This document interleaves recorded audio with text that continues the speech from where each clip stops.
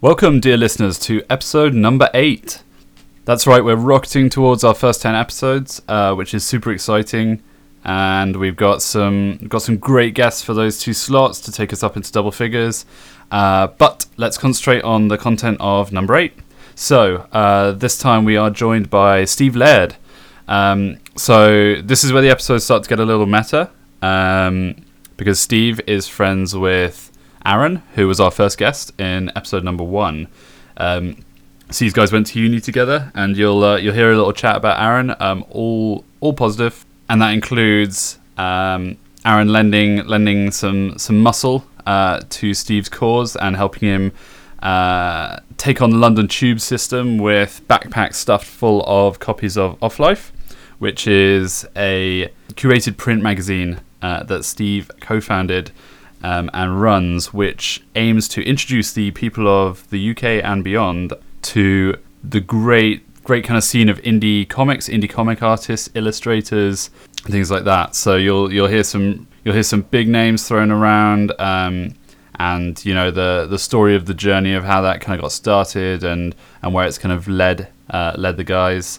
Steve also chats about his work as a graphic designer, his love for illustrating book covers, balancing work and life, which I would say is a good authority on, given that he works possibly more than most people I know. This guy packs in the hours and his output is great.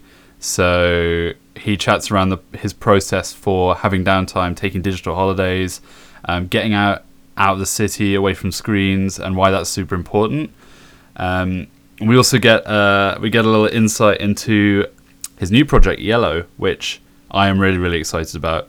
So this is 52 weeks of news stories illustrated by top artists, compiled over a year, and presented in a beautiful coffee table book. That's in the works at the moment, and you'll be pleased to know that they aren't at week 1 or 2, so you don't have to wait a year. It's likely to surface around Christmas.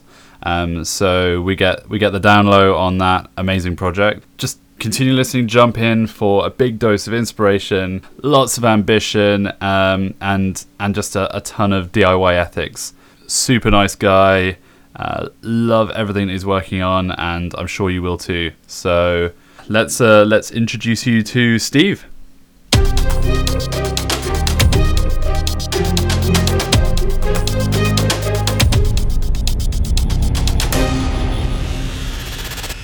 Welcome to the podcast, Steve. Thank you very much. Cheers. Thanks for having me. It's a pleasure. I can see that you brought some copies of Off Life. So this might be a nice place to start before we kind of maybe go back a little bit further and chat about how you kind of got to the point you've got to. Yeah. But if you could tell me a little bit about this, it looks awesome. Yeah, no. It has that nice kind of like premium kind of printed smell and everything. Yeah, I think it's tactile. Off Life's a free publication, and it always will be. But we still wanted it to feel like a quality product. Yeah. So we've never really compromised on the feel of the paper, the smell of the paper. That's really important to both me and Dan, who I do Off Life with. So yeah, it's been going since 2012. So coming up to 3 years, really. Cool. And how many issues have you done? We've done 11, and the 12th issue is going to be finished soon, and that's coming out in the end of July. Great. So not that long away. But, cool. So it's largely illustrated rather than you kind of want to say a comic, but would you call it a comic or? Like indie comics and illustration. That's the two really. But it is very much an anthology. It's like they're like tasters almost. Because there's so much indie comics out there and illustration out there. Mm-hmm. So we see it as a stepping stone for a lot of people. One of our main aims for the anthology really is to target people who have never really thought about indie comics. Okay. To almost kind of get them into the medium and hopefully inspire them to go and look at more, really. So that's always been the aim. Yeah. So, and when you guys were kind of putting the idea together and things like that, were you kind of trying to fill a gap? Was it that classic kind of situation where you made something that you wished existed but didn't? Or? Yeah, no, it was definitely to fill a gap. When Daniel Humphrey, who's the editor on Off Life, it was his idea mainly. He'd just recently been working in Australia for about a year, and over there the street press scene's quite quite varied and vast. And he thought, in the UK there's lots of kind of free publications you see in bars, etc. Like they tend to be kind of magazines, like listings, like kind of like music kind of and films and things like that. Whereas I think in other countries there's a bigger variety, delving into philosophy and all sorts. So we kind of thought, there's no kind of free street press magazine out there showing kind of comics, indie comics and illustrations. So why don't we start it basically? Yeah, awesome. And Dan was living in Bristol at the time. I was about to move up to London, so it was Off Life was given birth in Bristol really, and there's quite a big thriving kind of self-publishing scene in Bristol as there is in London. So I mean, I suppose I've kind of recently got back into the whole kind of print thing. It feels like it's in a renaissance at the moment, which is really cool. Yeah. And Bristol does seem to be a real hotbed. I mean, I think Serial was started, and that's like a top flagship one. And I think Crack magazine is originally in Bristol, and I think Bone Shaker is it? I think they started in Bristol. So they're everywhere, and like you say, printed things are having a massive renaissance. I kind of feel like all the blogs that I look on at the moment, there seems to be a new magazine every week, books, just a real love for printed items. Yeah, it's nice. It even feels like there's a lot of blogs that might have been digital for a while but are now kind of creating, even if it's kind of a yearly kind of anthology of their best stuff, it seems to be and that kind of justifies what I was saying before about it's still, even though it's a free item, the fact it still feels like a nice object. I think that's what a lot of people like about printed materials. They like having something in their hands, something they can feel, something they can experience. Yeah, definitely. So and how does it, in terms of like the content of the magazine, do you just have a lovely kind of breadth of contributors, or do you have kind of regulars, or how does it? We have a few regulars.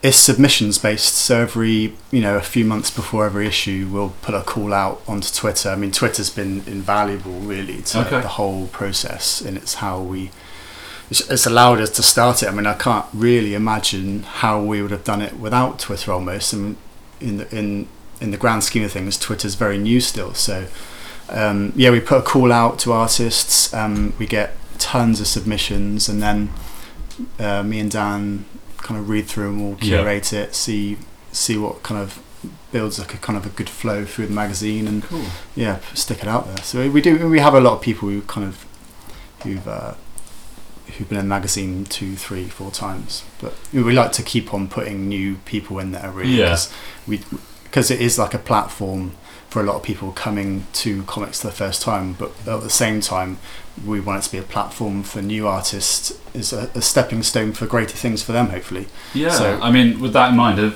can you think of any illustrators that have kind of been involved in this and gone from kind of strength to strength? Or? Yeah, I think so. I mean, we've had people like Isabel Greenberg in there who gave us an interview quite early on. She's ended up doing amazing things. She's won awards for her work. People like that. Loads of people have kind of gone on to do huge things. Carl Platz, other people, Dan Berry, Joe List, people like that, who kind of supported us from the start really, and they've done great things, and they're producing great work. That's really cool. I mean, it even reminds me of so as an example, like Stephen King, the author, like obviously massive, but he credits the now kind of non-existent scene of literary magazines and that kind of carried short stories and stuff like that. He says that he probably wouldn't be who he is now without having that foothold. So it's really nice to see that kind of happening in different creative mediums. I mean, and there's such a vibrant scene in comics and wider illustration. I mean, there's this, and people they work really hard as well. They're just the amount of work they produce is amazing, and it just feels like the scene is just growing and growing and growing every year. They're prolific, really. So to be kind of a part of that, I hope, is really good. Yeah, as you say, that kind of just output is amazing. I mean, case in point, I was checking out kind of Off Life like on social and stuff, in prep for this, and I love the kind of like quick draw thing. Yeah, It's really cool. Yeah. And I timed it so that I managed to see it just as like the tweet went out for the new kind of like that theme. Yeah. And then there's seen the stuff coming in, but you expect it to be really ropey, but it was really, really good. Some of it is like, wow. Some of it is amazing. I mean, Yeah. we started Quick Draw on Twitter initially, in the early days when we were trying to find different ways of getting more followers, really. So we thought, set a theme, get people to draw things, people will retweet it, and they'll stumble across Off-Life. So that was kind of why we started it. But like you say, some of the drawings that come in are incredible. Yeah, it's mind blowing what people can do in sort of like 15 minutes. And further from that, Yeah. it grew from being a Twitter-based kind of little fun thing into doing live versions of Quick Draw, which we've done, 2, 3 or 4 of. That's cool. So you mentioned you've done some events. Yeah. What have those kind of panned out like? Well, the first one we did was it was with the Design Museum, which was quite That's great. amazing. Good start. I think we'd only done about 2 or 3 issues at this time, and they'd stumbled across the magazine and saw that we were doing Quick Draw on Twitter, and they said, "Oh, have you ever thought about doing a live version of this?" And we were like, "Well, no, really, but it sounds like it could be fun." Yeah. So they have these kind of Friday nights in the Design Museum randomly, where they'll put on kind of different things, and people pay to come in on a Friday night, have a drink, and just walk around. So they asked us to invite some of our favourite artists to sit around a table. We'd kind of set themes, and then they draw them. And the work that was produced in, because we'd set a theme for 10 minutes or quarter of an hour. And the guys, they were just producing this amazing work in just such a short space of time. And then we've done other ones in the House of Illustration, where we haven't chosen the artist. We've invited 100 people to come in, and again, we set themes, and people do drawings, and we pin them up on the wall and have a beer, that kind of thing. And people like Dan Berry, I mean, he's amazing. If you just watch him, he'll just create a kind of a comic in front of your eyes in 10 minutes, and the standard is just incredible. So yeah, and that must be really cool, because it's kind of I guess it's the same reason people go to a web conference and watch a bit of a web superstar live code something. It's like, it's nice to see the process that goes into it rather than just the finished product. Yeah, exactly, because that's just as important, really. And it's good to see that kind of skill on show. It's very inspiring. So Dan's the editor. Yeah. And you art director. Yeah. Cool. So you come from, you've got that kind of illustration background, and that's what you do day to day. Graphic design more. Okay. Do bit of both, really. Yeah. But I'd probably consider myself to be more of a graphic designer. Cool. I dabble in illustration, and obviously I've designed lots of book covers and things like that. So you always you kind of need that wide skill set, really. So, but graphic designer, I'd probably. Cool. And if we kind of go right back, was that appearing from an early age? That kind of. Oh, definitely, yeah. Always been into art and design as a kid. Always drawing. Always using my imagination. I can't really remember doing anything else, in truth. Okay. But I think it was a symptom of being an only child. But yeah, I know what you mean. It makes you very imaginative. It does. As a fellow only child. So yes, that's probably where it started, and I was just always drawn to it at school. Like, it was always the thing I excelled at. I was always okay at other subjects, but it was always art which always captured my imagination. And I honestly can't remember wanting to do anything else, really, and it just snowballed from there. But so just went on to do art at school, A levels and things like that. Yeah, and that was kind of it's quite narrow. I kind of felt like art at school was quite narrow for me. I think it might have changed recently or since I've left school, but it just kind of felt like it was very kind of fine art orientated. So I just remember always coming up with these ideas, and they didn't quite fit in with the syllabus. I just kind of felt like I was ready to break out from that almost. But which is kind of like disheartening when it's art, which is surely one of the things where you can basically do anything. Yeah, I know, it should be super expressive. Yeah, and I think that was why, like, going on to do a foundation course, which I think a lot of people have done before they go to university. It tends to be quite a well-trodden path.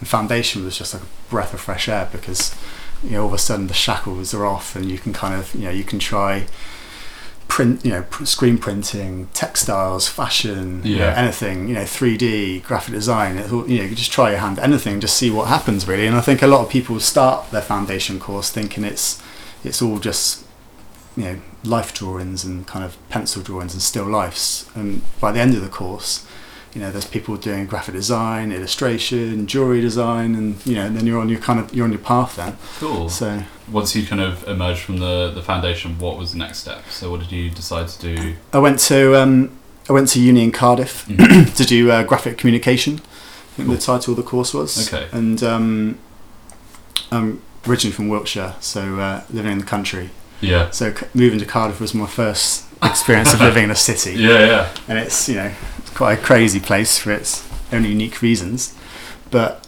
I think the course really appealed to me because it had a massive emphasis on the kind of communication aspect of design.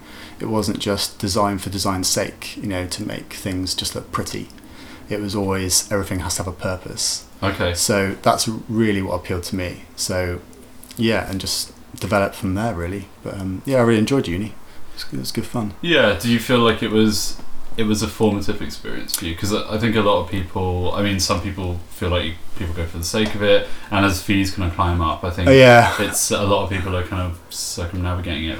For me, I found I do something different to what I even did there. Yeah. But I still feel like the overall experience was a good one for development. I think that's probably a case for a lot of people. They end up going down a different path to what they did at university, but like you said, that the experience as a whole, that's what everyone always used to say. It's not just what you're doing on your course. It's kind of, I guess for a lot of people, it's being away from your parents for the first time and things like that, and looking after yourself for the first time really.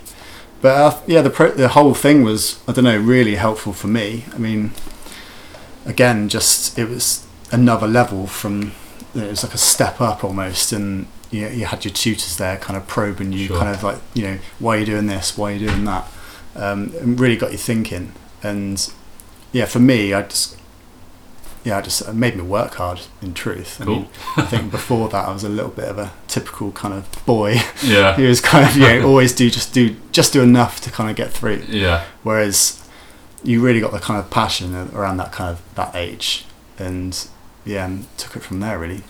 When you kind of made that move into designing and creating to communicate something, did that make you look at the process you go through differently, or how did that change the way you approached like the creation of work? I think it's always just about trying to put yourself in other people's shoes essentially, and it's always about problem solving and trying to establish what the problem is, research around the problem, and then come up with creative ways which kind of engage people really. That's the kind of the kick really. That's the kind of the smile in the mind kind of moments where you get that kind of idea, and it just kind of, there's a light bulb in your head. That's like the best feeling.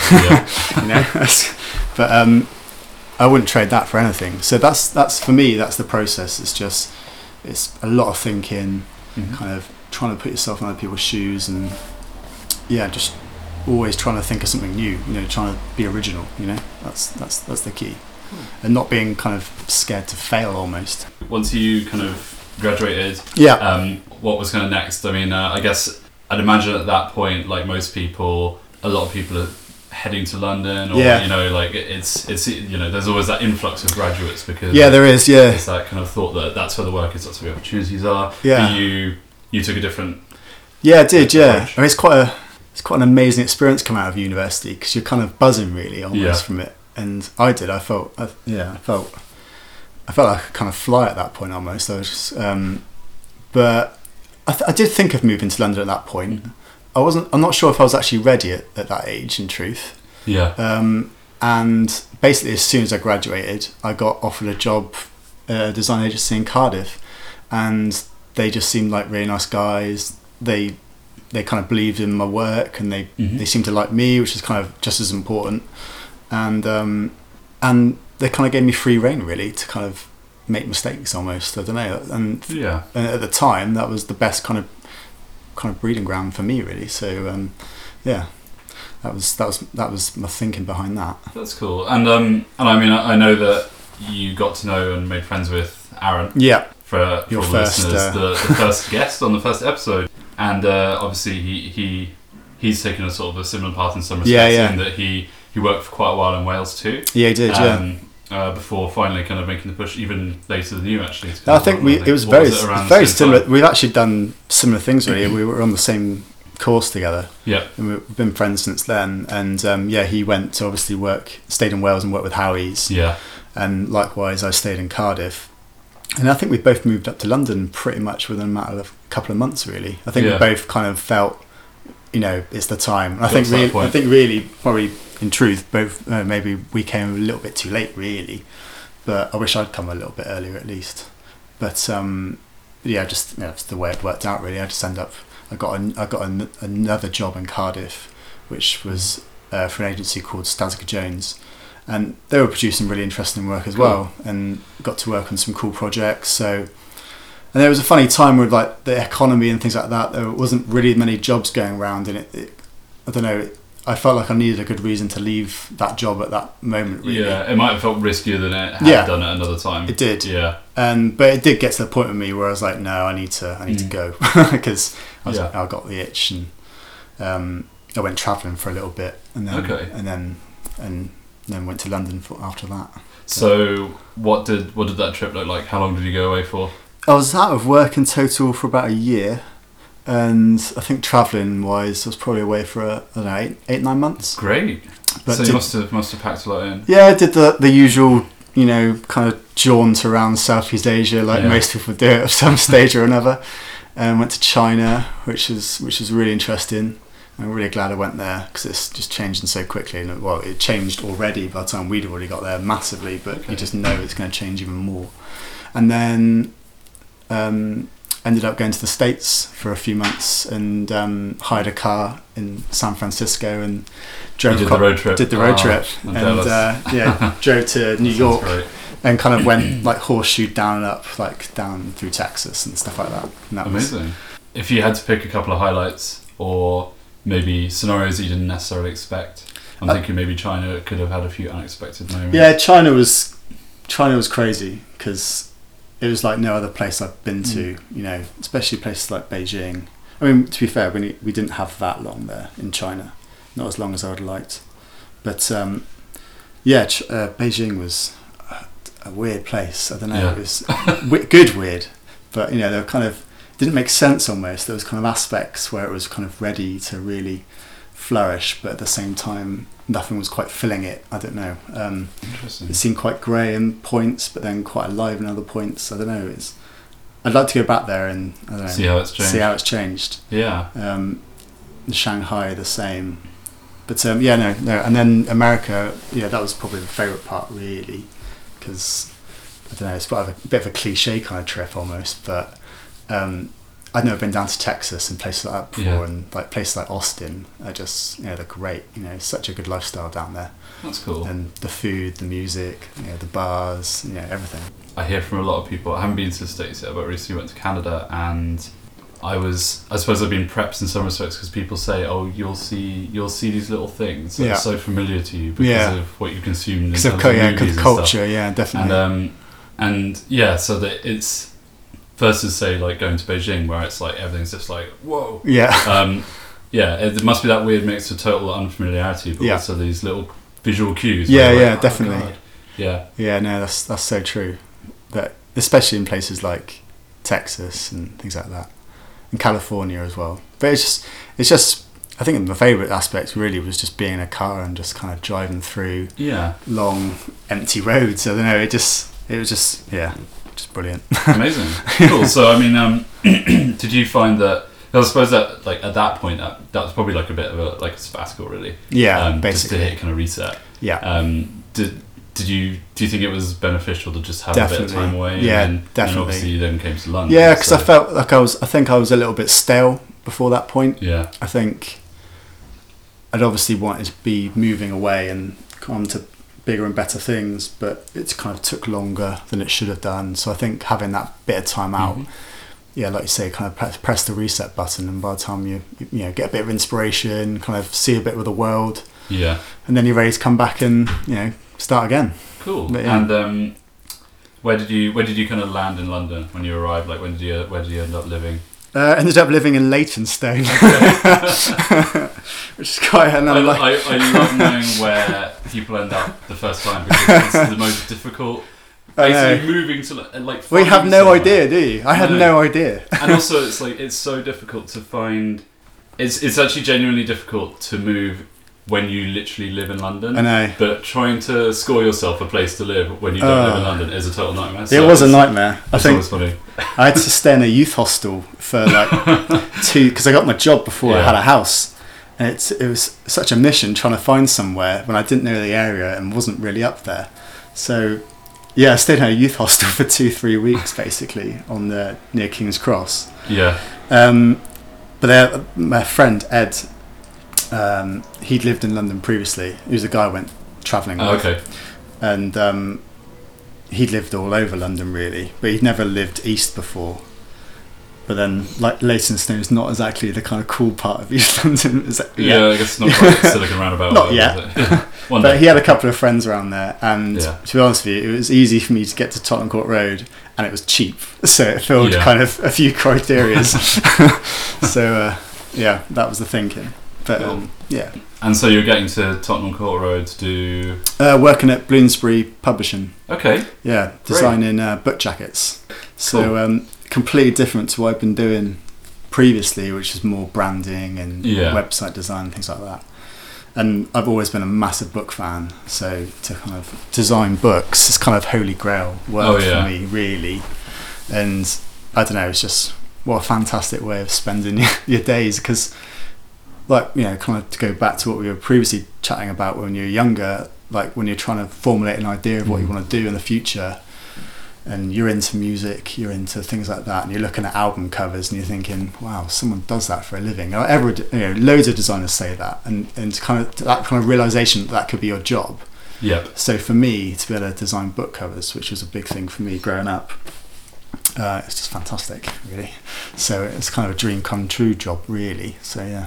That's great. Yeah. And I know what you mean, because I think there's probably not enough value put in covers of stuff. Yeah. Because I think people are so concerned with the content, but actually, like, there's such an emotional attachment to the visuals. Yeah. Because in essence, it's like everything else is just words or music. There's nothing tangible. No. It needs to represent that, doesn't it? I mean, it's rich content, and it needs to encapsulate that in an instant. You know, so to try to do that is a challenge. Yeah. And very rewarding, really. Did you what kind of books were you working on? Was it kind of fiction stuff or a real mix? Or a real mix. I did do fiction, but probably more so non-fiction, I'd say. Okay. At Bloomsbury, there were people like David Mann and Greg Heinemann and Emma Eubank. They're really good at the kind of fiction side. Right. I'd say I was probably stronger on the non-fiction side. I did a lot of the sports books as well. So yeah, it was really good.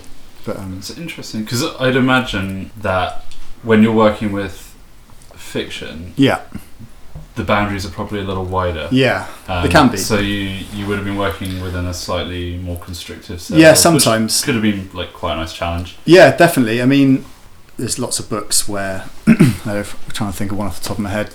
Books like about Gallipoli, like the tragedy years ago. You know, it's gonna have a picture of Gallipoli on it. You are very much directed by the editor in that sense, because obviously there is an opportunity to do something more creative. There was that book recently about Napoleon, and it just had like the N on it and kind of patterns, which is completely refreshing way of approaching a kind of serious history book. Yeah. So there's definitely no reason why it can't be more creative, but quite often you would get quite a detailed brief, which you can stick to and you can push.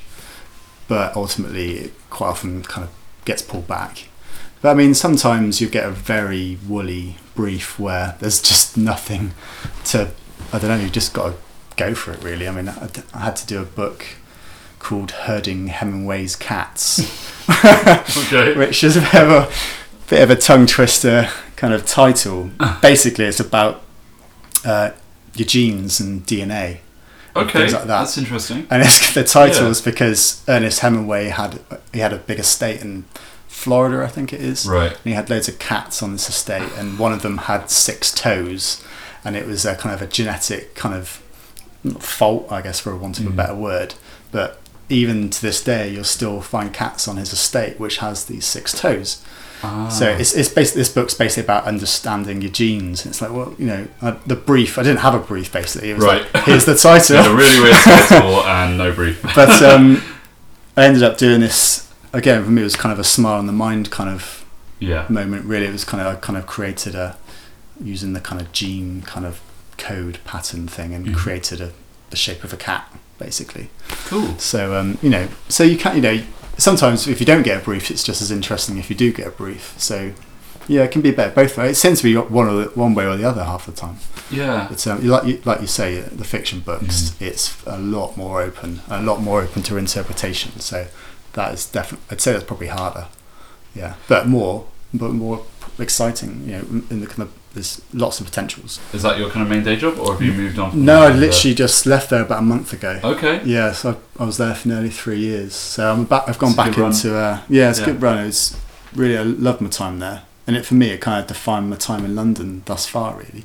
But I've kind of gone back into doing a lot of freelance and working for a new design agency in Waterloo. So just trying to mix it up really, because I can still do freelance book projects, but I don't want to do that all the time. Right. I want to have a real mix of work in the portfolio. So what would you enjoy beyond kind of books? Like, are you kind of getting into posters? I've got a couple of design friends who've really got into kind of poster stuff lately. Yeah. I think everything really. I just want to. I'd like to kind of challenge myself almost and try to go down a few new routes. I mean, definitely back into branding, more into illustration as well. And I'd love to be able to kind of go more into animation and things like that, and cool design for digital. Really, I mean, I need to I need to future-proof myself almost, because digital is just such an expanding thing, and you need to keep up. Yeah. So I think you always have to be open to pushing yourself and trying new things. So for me, that's kind of my next aim, is to try and do things I'm less comfortable with almost. Okay. Because it's easy. I think the older you get, it's easy to kind of just stick to what you're doing, and I think that is where things can start to go wrong. Right. So yeah.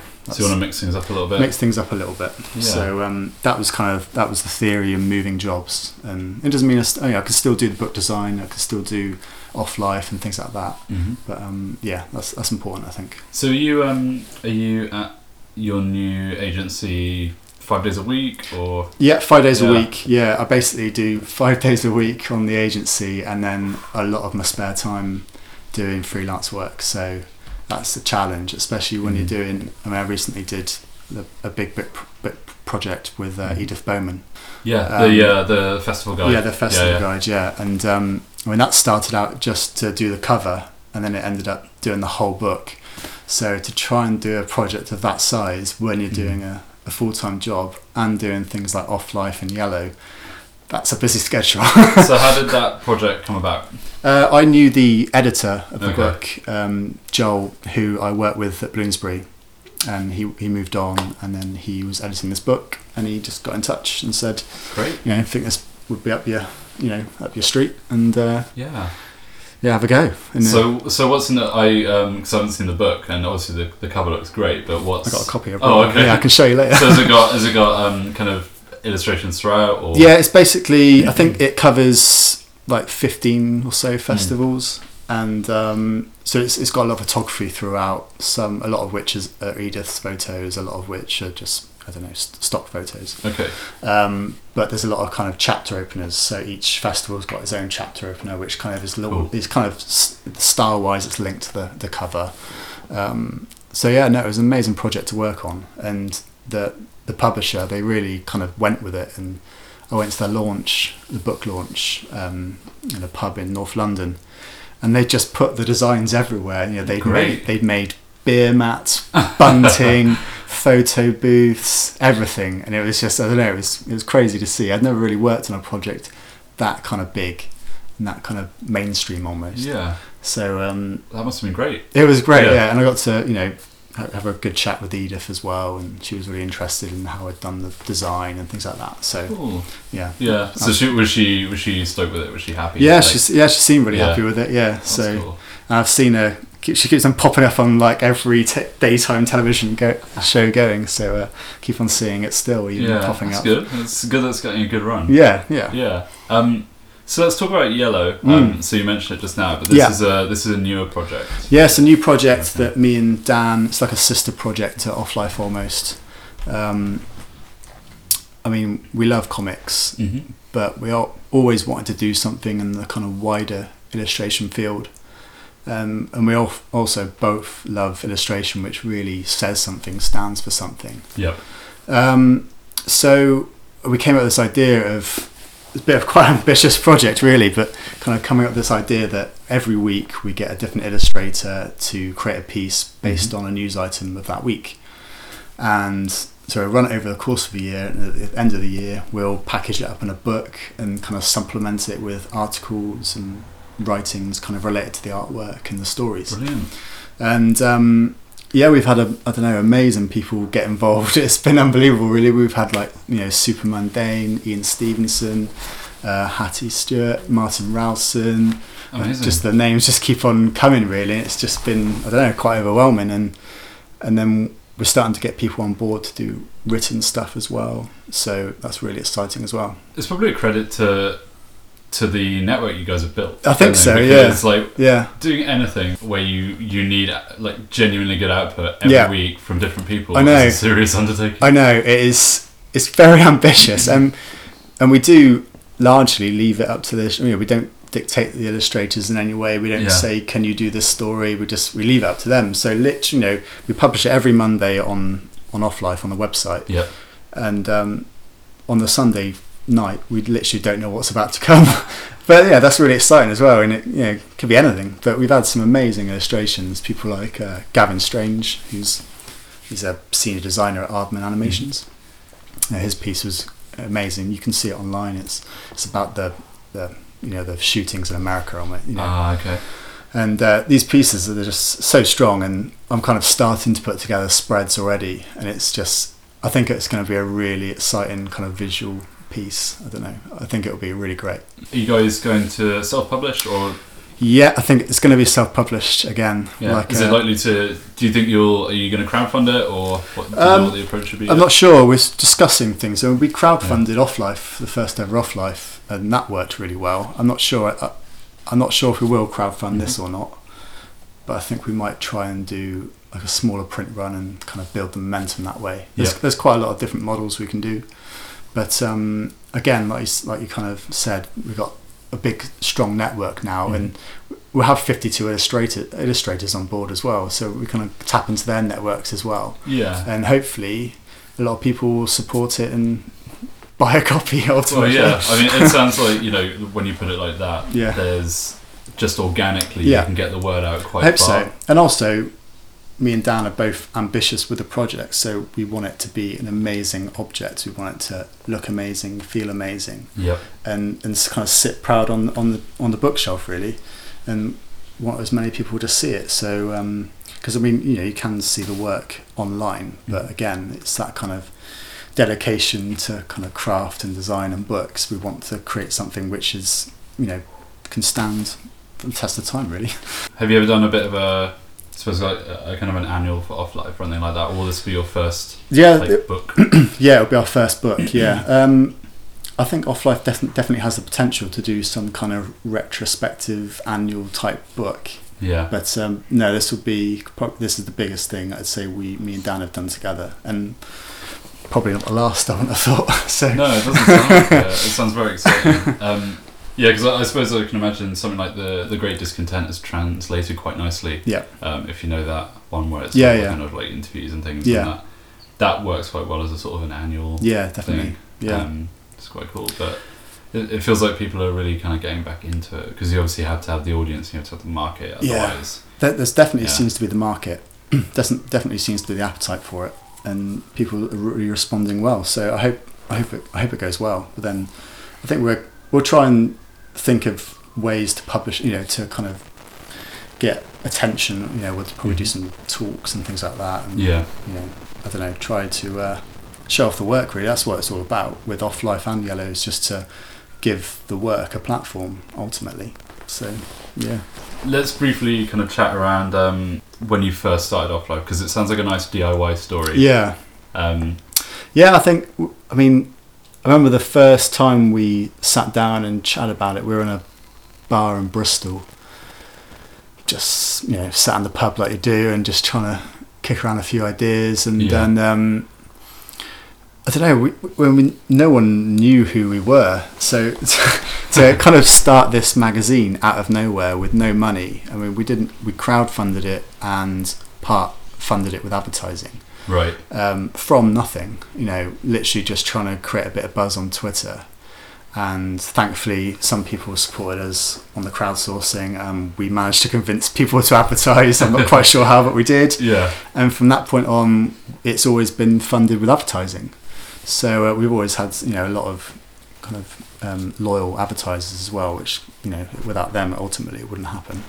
Because there obviously is printing costs and things like that, but the DIY aspect, it was literally me, Dan, and friends who we could cajole into it. Literally putting them in backpacks and carting them around on the underground. In the sweltering heat, and kind of traipsing around Shoreditch into all the bars you can find, really, and things like that. And then likewise in Bristol. So it did have a really kind of DIY feel to it, and I wouldn't trade that for anything. Particularly, I was just moved to London for the first time. It felt like a good way to see the city as well. Well, traipsing around is an excellent way to navigate London. Did you find that most places were pretty cool about accepting something new? And definitely. I mean, a lot of bars and pubs, they've especially in London and Bristol and a lot of kind of built up cities, they've got the kind of, there's always the table, isn't there, with kind of piles of leaflets and flyers and newspapers. So we kind of tried to occupy that space, and everyone was really receptive. People were just, what is it? Have a look, and they're like, wow, wicked. So it's always had a good feedback, really. So and we try to put it in bars and cafes, libraries, museums, anywhere that will have it, really, because the main aim is to attract people who might not normally look at indie comics. So you've got to put it in places where you might not expect to find it sometimes. Yeah, so you're going for that kind of broad audience. Yeah, definitely, yeah. In terms of kind of subject matter in it, is it also quite varied? Yeah, it's really varied. Yeah, I'd say there's kind of something for everyone, really. I mean, again, there's kind of no theme that's set up onto any issue. It's all very broad. It's a lot of kind of, you get kind of funny ones, silly ones, like social comment, things like that, political. So it can be anything, everything, really, which again is, I think it kind of marries up well with the diversity that the kind of the scene produces almost as well. So Cool. Did you guys ever have any I mean, you might have kind of led a bit of a charmed project life with it, but did you have any kind of setbacks, like nothing major, in truth, nothing I can think of. I think that as long as that we can get the funding to make the print run. I mean, we've always been really blessed with the amount of submissions we've had for every issue. So I've never really felt like there's been a point where I thought, no, this work's just not good enough. I mean, there's always comics in there which I prefer to others, but I can see that other people will like those comics. I've never really thought, no, this is just not very good. So we've just been blessed with it, really. I don't know, I'm trying to find, I guess the hardest thing is trying to find someone to do the cover. And we've had some amazing people, like Jean Julien and people like that to do the cover. So that's always quite fun as well, because it's trying to kind of encapsulate the kind of ethos of Off Life. Back to cover design, really, isn't it? But, Have you done a cover? I've not done a cover. No. We've always. I've been tempted. Yeah, I think I can imagine. I think I will. You need to at some point. Yeah, I think I will at some point. Maybe when you do a yearly anthology. Yeah, maybe. Yeah. No, definitely. I would do that.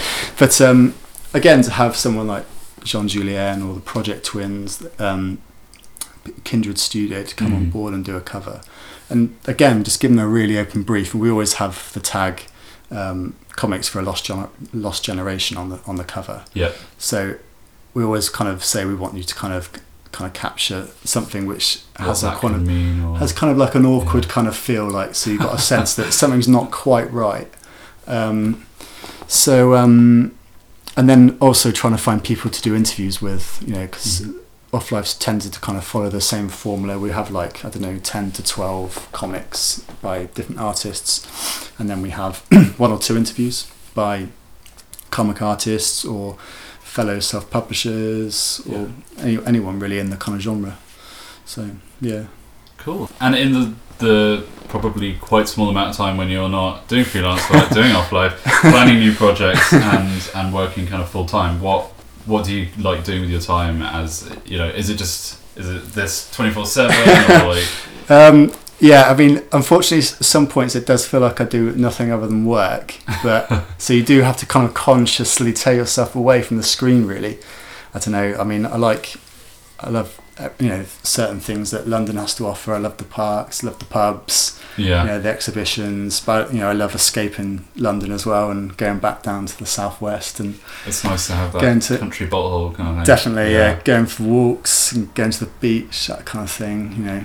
But yeah, just I think it's important to get away from the screen when you can. Yeah. Do you find that your family still based kind of Wiltshire way, or? Yeah, family's still in Wiltshire, and my girlfriend's parents live in Devon, so we kind of we take it in turns to escape to both, and yeah, there's lots of things to do down there. Yeah. Do you find you head back to Wales much, or has everyone kind of moved on from there now? I've still got a couple of friends who still live there.